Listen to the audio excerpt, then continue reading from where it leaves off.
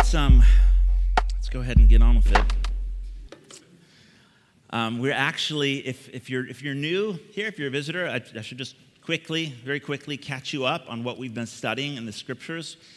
Most of us, I think, are relatively aware of there's Old and New Testament in the Bible, and the New Testament is largely comprised of letters written by a few individuals, leaders in the church, to ancient churches, communities that formed as word went out that Jesus is the Son of God, the Messiah, who died for the sins of the world on a Roman cross, came back to life, validating who he was and his mission to forgive sins and rescue us and the world. And this word went out, and communities began to form around this proclamation of who Jesus is, God's love for the world in Christ. And so thus the inception of the church. So as the church began to grow and word continued to spread, there was leaders wanting to support these followers of Jesus, help them to navigate through all their questions and complications of life, and on some very practical levels, help believers figure out, so what are the implications of Jesus for just real life? Now, it doesn't take long, but if you begin to read these letters, you realize that although it was a long time ago, people were still people even back then. Ancient context, same problems. And so it's helpful for us as a church in Portland, 2018, to look at these letters and grab a hold of principles, truth, and ask the same questions that these believers were undoubtedly asking themselves. What are the implications for Jesus in real life in Portland, in our lives today? We've been doing that by looking at the book of 1 Corinthians. 1 Corinthians, because it's the first of two letters written by the Apostle Paul to the first century church in the city of Corinth. Now, we took a break for 3 weeks, in fact, did a bit of a Christmas break, and we're jumping back into it now. We're all the way up to 1 Corinthians chapter 11, starting in verse 2. So if you have a Bible, if you'd like to grab one out of one of the boxes in the aisle, or open on your phone, or whatever you got, please feel free to do that now. We'll also have some words up there. This is part 17, and I've entitled this Gender, Creation, and Hats, just because that's really the most appropriate title for this passage. So here we go. Now, I am so tempted to just qualify this thing to death before we even start, and in a minute you'll see why. But I'm not going to do that. Instead, I want to appeal to you guys. We're about to read through some very interesting, potentially provocative, which is a light way of putting it, words in Scripture. And it's quite possible that you might feel an emotional reaction to what we're about to read. I'm appealing to you now. Let's not react, but let's be thoughtful and see if we can't really grapple with what we're reading here and ask God to help us. Are you guys with me? Okay, so here we go.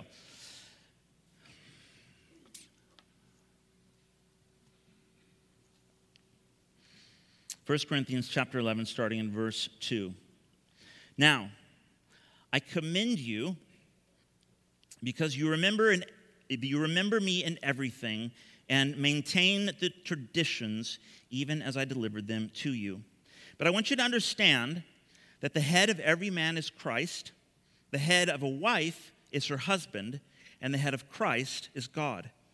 Every man who prays or prophesies with his head covered dishonors his head, but every wife who prays or prophesies with her head uncovered dishonors her head, since it is the same as if her head were shaven. For if a wife will not cover her head, then she should cut her hair short. But since it is disgraceful for a wife to cut her hair or shave her head, let her cover her head. For a man ought not to cover his head, since he is the image and glory of God, but woman is the glory of man. For man was not made from woman, but woman from man. Neither was man created for woman, but woman for man. That is why a wife ought to have a symbol of authority on her head because of the angels. Nevertheless, in the Lord, woman is not independent of man, nor man of woman, for as woman was made from man, so man is now born of woman, and all things are from God. Now, the passage actually continues on for a few verses, because we're going to stop there because that is more than enough for us to process this morning. So let's just all take a deep breath, and process together. The way we're gonna go through this, I'm gonna pose 4 questions. So this is the outline of my message is kind of built around 4 questions. And the first question is simply this: is Christianity sexist? That we have to ask that question. We absolutely have to ask that question. It would just be dishonest not to. Is Christianity sexist?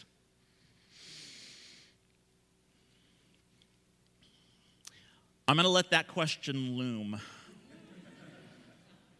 for a few minutes. Question number 2.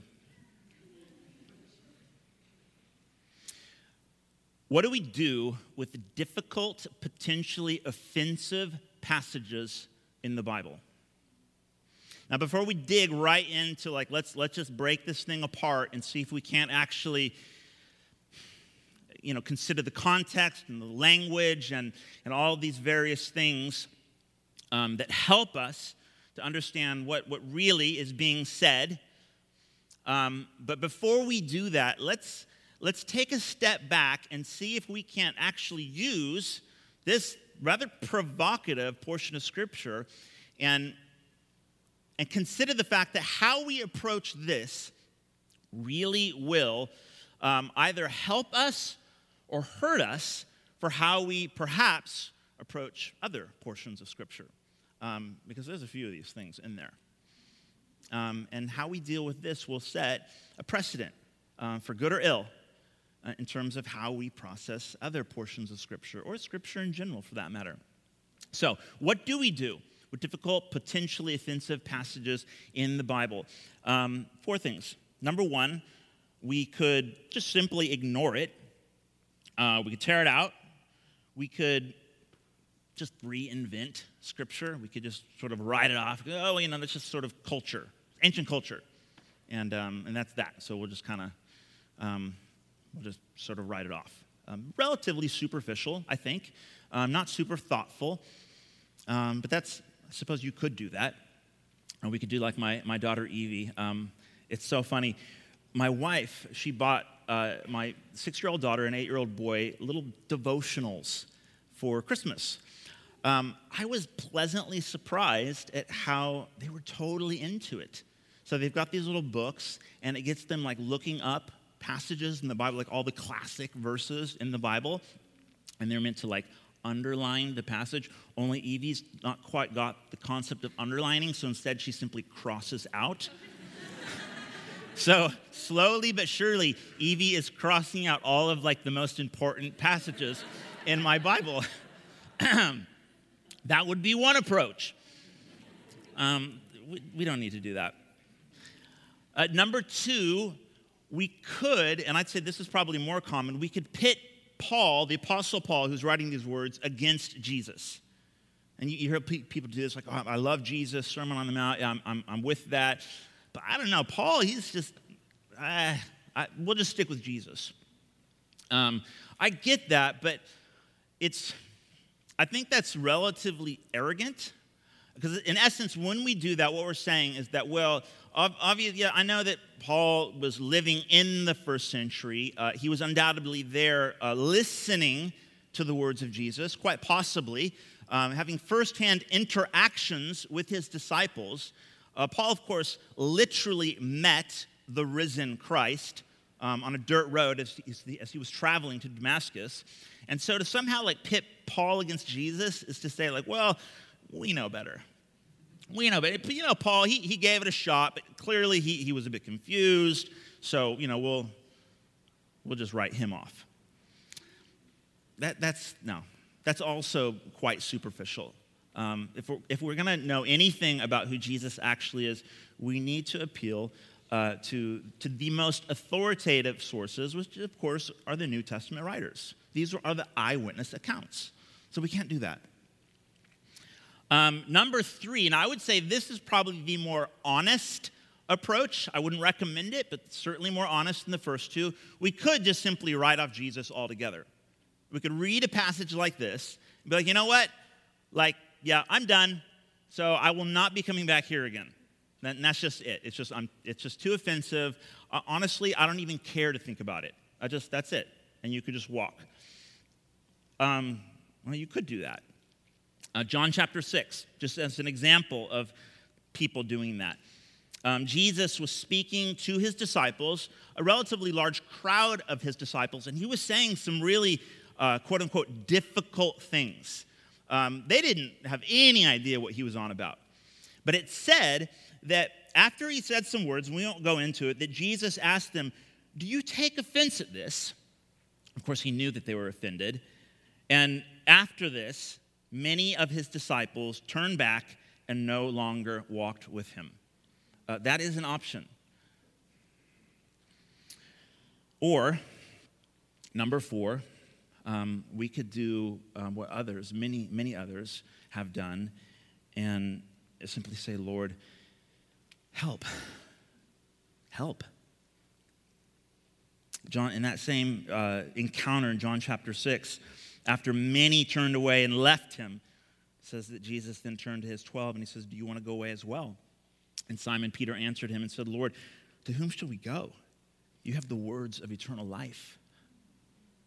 Where are we going to go? We've tried everything else. Lord, help. Lord, help. We take a posture of humble honesty. We, in the words, you might remember in Mark chapter 9, the father with a young boy who had suffered from childhood came to Jesus, and he asked Jesus to heal his son. And Jesus said, do you believe? And he said, I believe. Help my unbelief. This beautifully honest prayer. And so I would encourage anyone, all of us here this morning, as we delve into this, guys, let's take an attitude of humility and simply ask Jesus to help us. Let's be totally honest about however you feel about this passage. And you might be totally okay with this. You might be like, honestly, like I don't get it. This encourages me. Oh, wonderful, great, happy for you. It's possible that others don't take that stance. So be honest about that. And then say, Lord, help. Where else am I going to go? I've tried everything else. Help me. Help me to understand what you're saying in your word. Help me to have a heart that's soft and receptive. Because, guys, if you are open, that is, if you're interested in following Jesus, knowing him, knowing his power, his healing, his love, as a child of God, there will come moments where your will is crossed. That's how we're changed. Inevitably, all of us, I think, at varying levels and to varying degrees, we attempt to do life one way. And functionally speaking, we're sort of our own gods.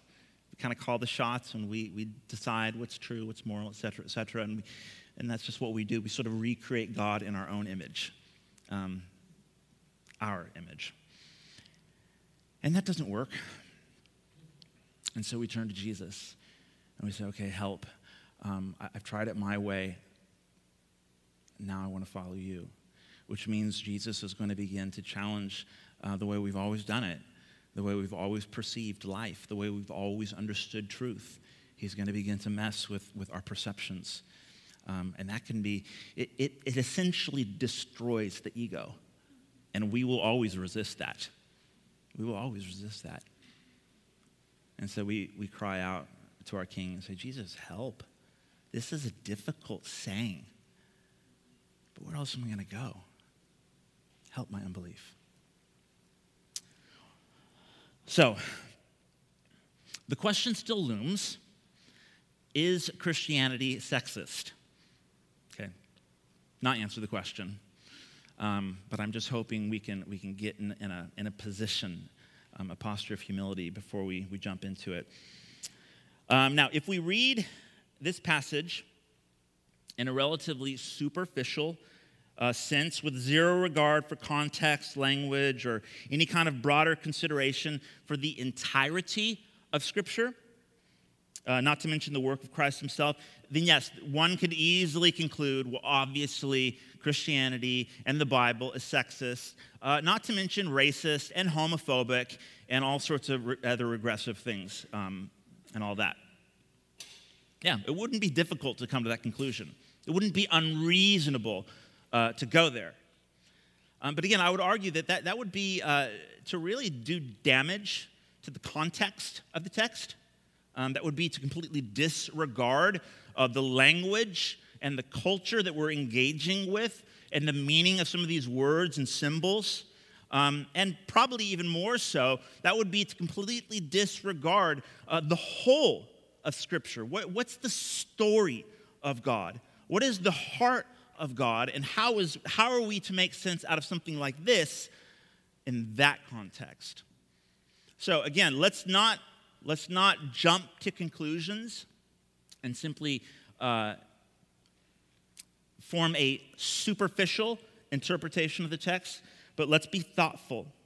Let's take a step back and think.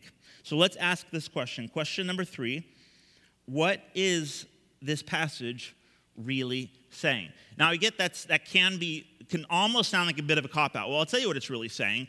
Just read it again. That's what it's really saying. Okay, but that's not what I mean when I pose the question, what is it really saying? It's like when we're trying to communicate with each other, when my wife and I are discussing / having an epic argument.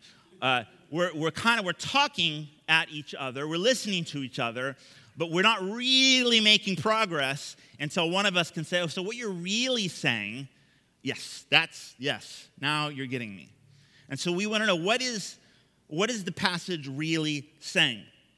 Now, a few possibilities. Number 1, it could be saying what it sounds like it's saying.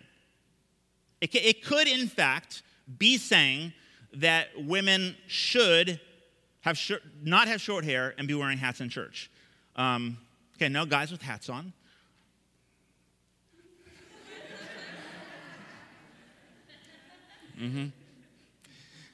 Sorry, I don't mean to be silly.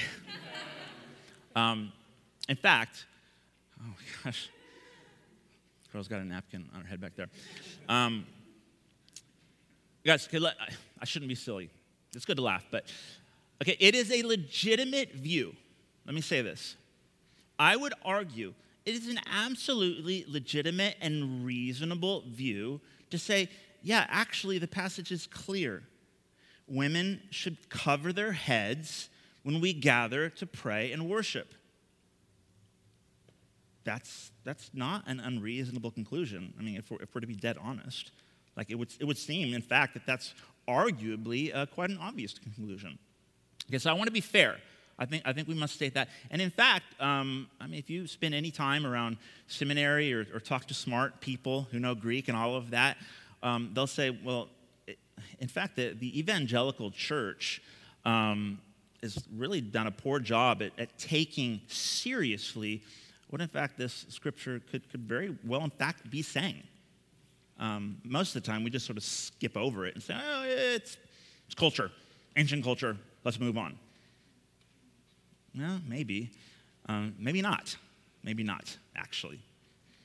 So that is one option. Now, I'm not going to argue for that view. Okay, so just to say that right up front, that is not my conviction. And if it is yours, I would like to influence you. I'd like to see if I can argue with you. So let me appeal to you now. Personally, I'm convinced that that's not what this passage is saying for several reasons. I'm going to give you two, and then I'm going to give you two resources so that you can continue your research on the subject. Number one reason why I don't think that all of the ladies should be wearing head coverings and why it's okay if you're a guy and you have a hat on. First, Paul's argumentation and his appeal to God's design of male and female in creation, because that's the primary component of his argument. God's design of male and female in creation is primarily concerned with the principle of distinction between man and woman, while the specific application of that principle, i.e., the practice of head covering for women and uncovering for men, is just that. Not the primary or direct object of his appeal, but rather an external symbol, and Paul uses that word, an external symbol of that principle. That principle, again, being, which is that we are distinct, male and female, and that our distinction as men and women, and that in our distinction as men and women, something of the very nature and glory of God is revealed. So, number one, Paul's argumentation and appeal to God's design in creation is directed at not the application, but the principle of distinction between man and woman. His secondary argument is the application of that principle. I hope that makes some kind of sense. Second reason, in support of that, I would say that interpretation, what I've just said, aligns more consistently with the rest of Paul's message and the New Testament in general. And I'll explain what I mean by that. And in fact, it was a few weeks ago, a couple months ago, I suppose, when we were in 1 Corinthians chapter 9. I preached a message I entitled, Just As You Are. And it's the passage where Paul talks about circumcision. Now, circumcision in the ancient world, particularly for Jews, even if you were a Jewish believer, was a really, really big deal. Like right up there with keeping a kosher diet. Big, big, big deal. I mean, it had everything to do with their identity as God's people. When Jesus suffered and died on the cross for our sins, he established a new covenant. Ironically, the passage that I just referred to in John 6 is when Jesus is describing how that new covenant is to be inaugurated. He says, you have to eat of my flesh, you have to drink my blood, and he's talking about how this new covenant is going to become a reality. And it's totally offensive.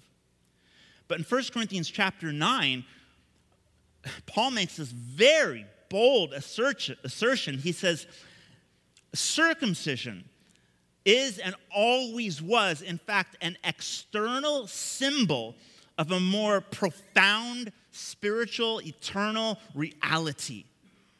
And he says, therefore, circumcision counts for nothing, nor uncircumcision counts for anything. But what really matters is the heart. And he makes the same argument to do with the dietary restrictions, the kosher diet. The whole book of Galatians is basically that argument, why it doesn't matter what you eat. That was always an external symbol. That was a shadow of a greater substance, that is Christ, who has now come and just changed everything. That's not to say the symbol never did or doesn't matter, because what we do with our bodies absolutely matters. Our bodies are meaningful, and how we present our bodies and steward our bodies matters, absolutely matters. But if we were to argue that Paul goes to great lengths to make the point that something as significant as the symbol of circumcision now no longer matters, and makes that same argument concerning the kosher diet. And what he says, what actually matters, what always matters, is the heart. And he makes this statement in Romans chapter 2, verse 29. He says, circumcision is a matter of the heart, by the Spirit, not by the letter of the law. It would be inconsistent to say something as significant as circumcision doesn't matter because it was always about the heart, and something as significant as the diet laws don't matter because it was always about the heart. But what does matter, ladies, get your hats on. Okay, I'm sorry I'm being a little cheeky. I don't mean to. But I actually feel quite strongly about it. We need to step back and consider the entire breadth of Scripture and make sure that our praxology, that is our traditions and the things, our applications of orthodoxy, align with the heart of the gospel, which isn't about keeping the letter of the law, but it's about the heart. Are you guys with me?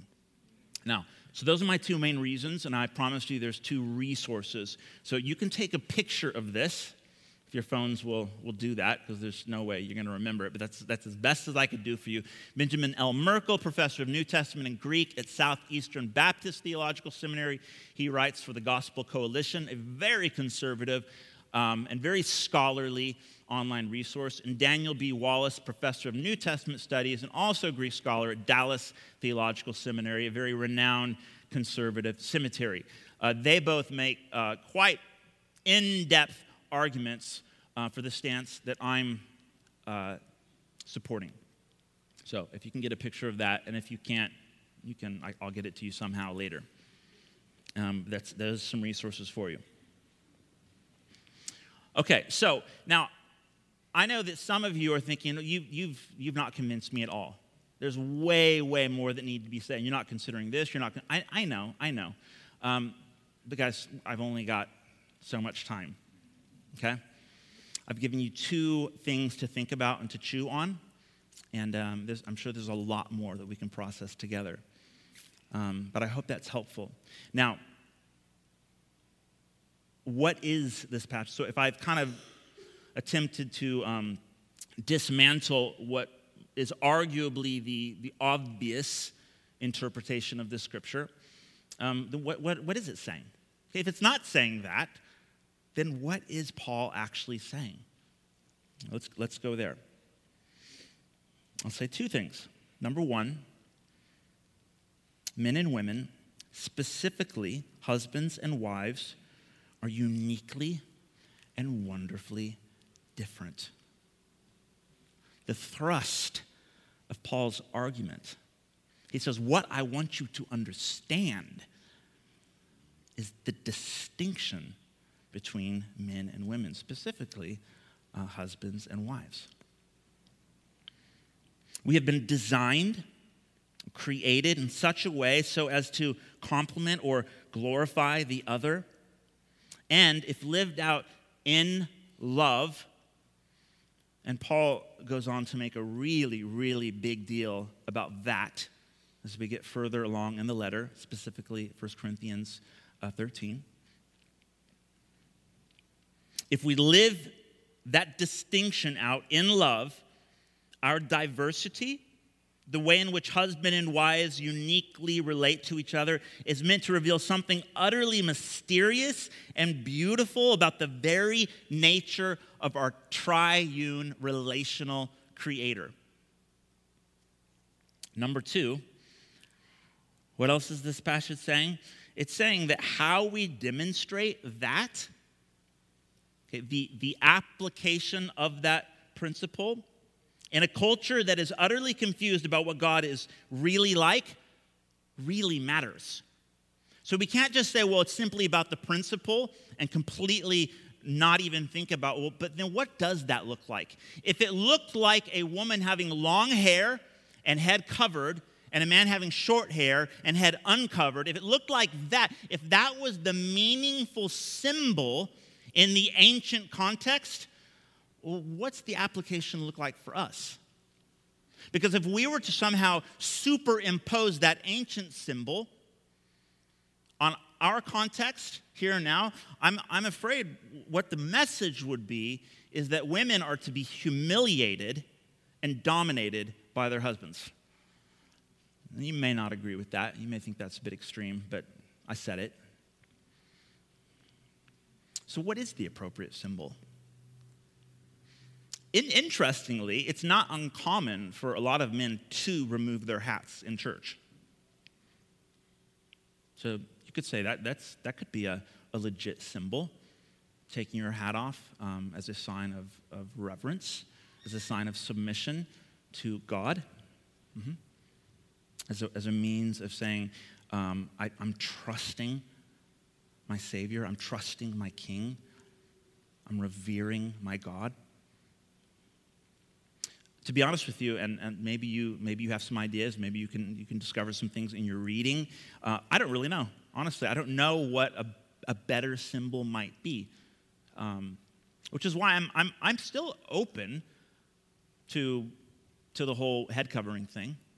In fact, there's a lot of churches, and it does even today in our modern age. Probably not so much in our Western culture, but it's still very much the appropriate symbol to exhibit that principle of distinction between man and wife. It does make sense in certain cultures.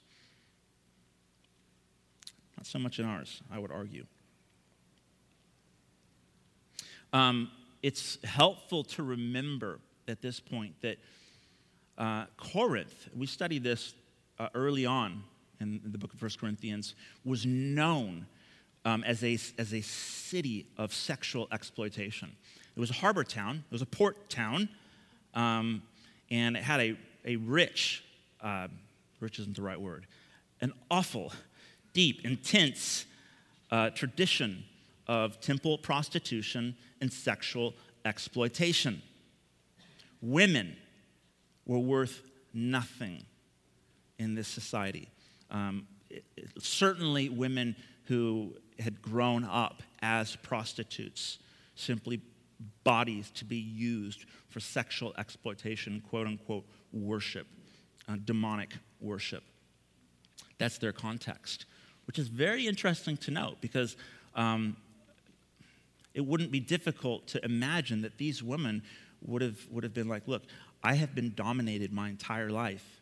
Never, ever again will a man do that to me. That's their context. That is their context. It's not entirely unlike ours in a lot of ways. Portland, I don't know if you know this, but according to different police reports and various stats that I've found online, Portland has the highest grossing commercial sex industry per capita in North America. It's our town. We need to go to question 4. And then we're going to start to land this. What does the Bible mean by, I want you to understand that the head of every man is Christ, the head of a wife is her husband, and the head of Christ is God? Do you get the circular connection there? I want you to understand that the head of every man is Christ, the head of a wife is her husband, and the head of Christ is God. The head of God the Son is God the Father. Number 1, headship begins with Christ. Christ, who never lorded over or ruled over, to use the words out of Genesis chapter 3, when sin entered into creation, creation fell. It said the woman would desire her husband, but he would rule over her. That's a result of the fall. Headship begins with Christ, who never lorded over those who looked to him, but rather he humbly relinquished every one of his rights so as to come under, serve, and give his life for his bride. That's headship in Christ, at least the starting point. Which means in Christ, power is utilized for building up and serving others. That is the purpose of power in Christ. To come under, to serve, to build up, to give up rights for the sake of other. That's Christian headship. Number 2, headship is demonstrated in marriage when a wife allows her husband to serve her like Jesus. When a woman, although 100% equal to her husband, just as God the Son is one with God the Father, it's interesting, that same word one, echad, that's used to describe the oneness of God is the same word that's used to describe the oneness of male and female. We are one. We are equal. Although 100% equal to her husband, just as God the Son is to God the Father, when she freely chooses to allow her husband to serve her like Jesus, and he's able to fulfill his distinct role, as she fulfills her distinct role of freely becoming vulnerable to her husband so that he might become more like Christ, that he might fulfill his distinct role of sacrificially serving and covering his wife the way Jesus covers us all. It has nothing to do with who gets to boss who around. Just ask my wife. The cool thing is that I have zero interest in being the boss of my wife. It's just not in my demeanor. I don't desire it. I don't want to command my wife or somehow rule over her or boss her around. Not that she would let me, even if I wanted to. It would never happen. It would never happen. And thankfully, that's not what headship is in Christ. It's about a husband and a wife demonstrating something profoundly beautiful and mysterious about the very heart of God. It's a picture of a king full of power and divine worth who freely chooses to trust and become vulnerable so that God, his Father, might raise him up fully loved and fully secure. It's a picture of trust and vulnerability. It's the perfect container for Christ-like love. And it's a picture of what God is like. That's why Paul, elsewhere, he refers to marriage as this profound mystery that unveils the gospel. It's actually a picture of how Jesus loves the church, which is his bride. Men, we are the bride of Christ. And women. Let me say a couple closing comments, and then we're going to respond by taking communion.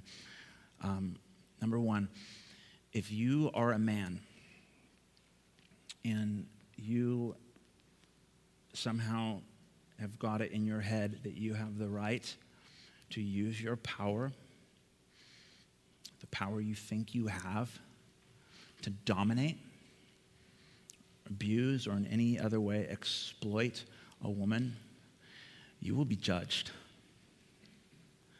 Because we have a God in heaven who is a king, who has power and has the ability to destroy body and soul in hell. And if you think that you are given strength to abuse and dominate someone that you've been entrusted to lovingly serve and sacrifice your life for, you will be judged by God.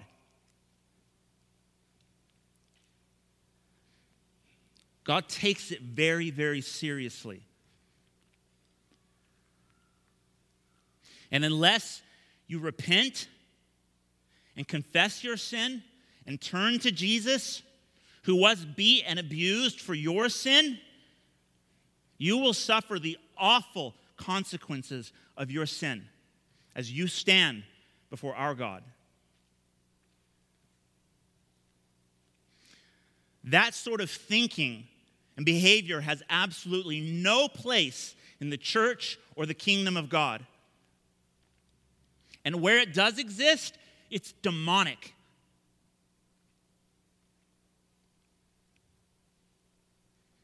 You need to stop. You need to stop thinking that way. You need to allow Jesus to renew your mind. Let him forgive you. Let him cleanse you. Let him give you his heart so that you can experience true strength. If you're a woman, please bear with me. No idea, I'm not a woman. Couldn't possibly imagine what it would feel like to be dominated by a man or somehow abused or exploited. I think the closest experience I have is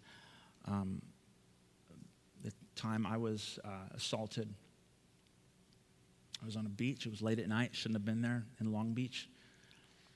And some guy, big guy, comes up out of nowhere. Him and a girl. He had like his girlfriend with him. And he walked up to me without a chance to even think about what was happening. He had me on the ground.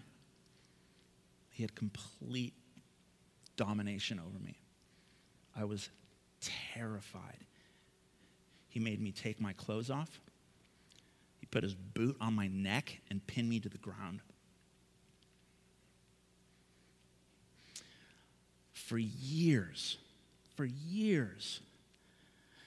I had to deal with the shame of that moment. Shame. That was the overwhelming feeling, was shame. Why didn't I do something? Why didn't I have the power? Why didn't I have the courage? Why didn't I fight back? The very strong temptation that I've had to wrestle with is to not just react. Is to not determine in my heart that I will never, ever, ever be dominated by another human being again. I will be the dominator. I've had to resist that temptation to allow my heart to harden so that I go about now relating with people and situations out of a place of fear, which is no way to live. And if you've experienced that, man or woman, I guess, my appeal to you is please trust again. Allow Jesus to heal your heart so that you can be vulnerable again, so that you can trust again, so that we as men and women can relate to one another in a way that actually reflects the heart of God. That we're not against each other. We're not in competition. It's not a power struggle. We have been designed by God to demonstrate something that's so utterly beautiful, mysterious, to be fair, but beautiful. I don't know who has the harder job. I reckon it's probably equal.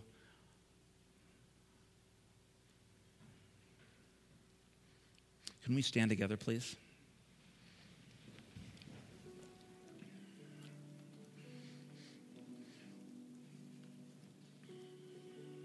Lord Jesus, I pray that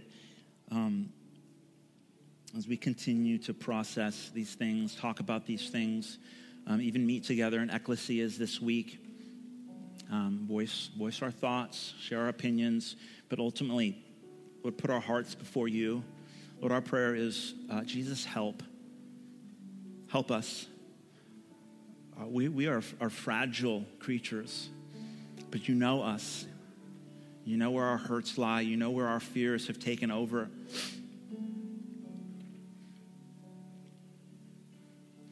Lord, it would seem the world we live in struggles to figure out how do men and women relate to one another and honor each other. Father, I believe you know exactly how that's meant to work. You have a beautiful vision for how that's meant to work. And I pray that you would give us that vision. I pray that you would open our hearts and allow us to see your beauty and empower us to be your children, to be like you are. In Jesus' name, amen.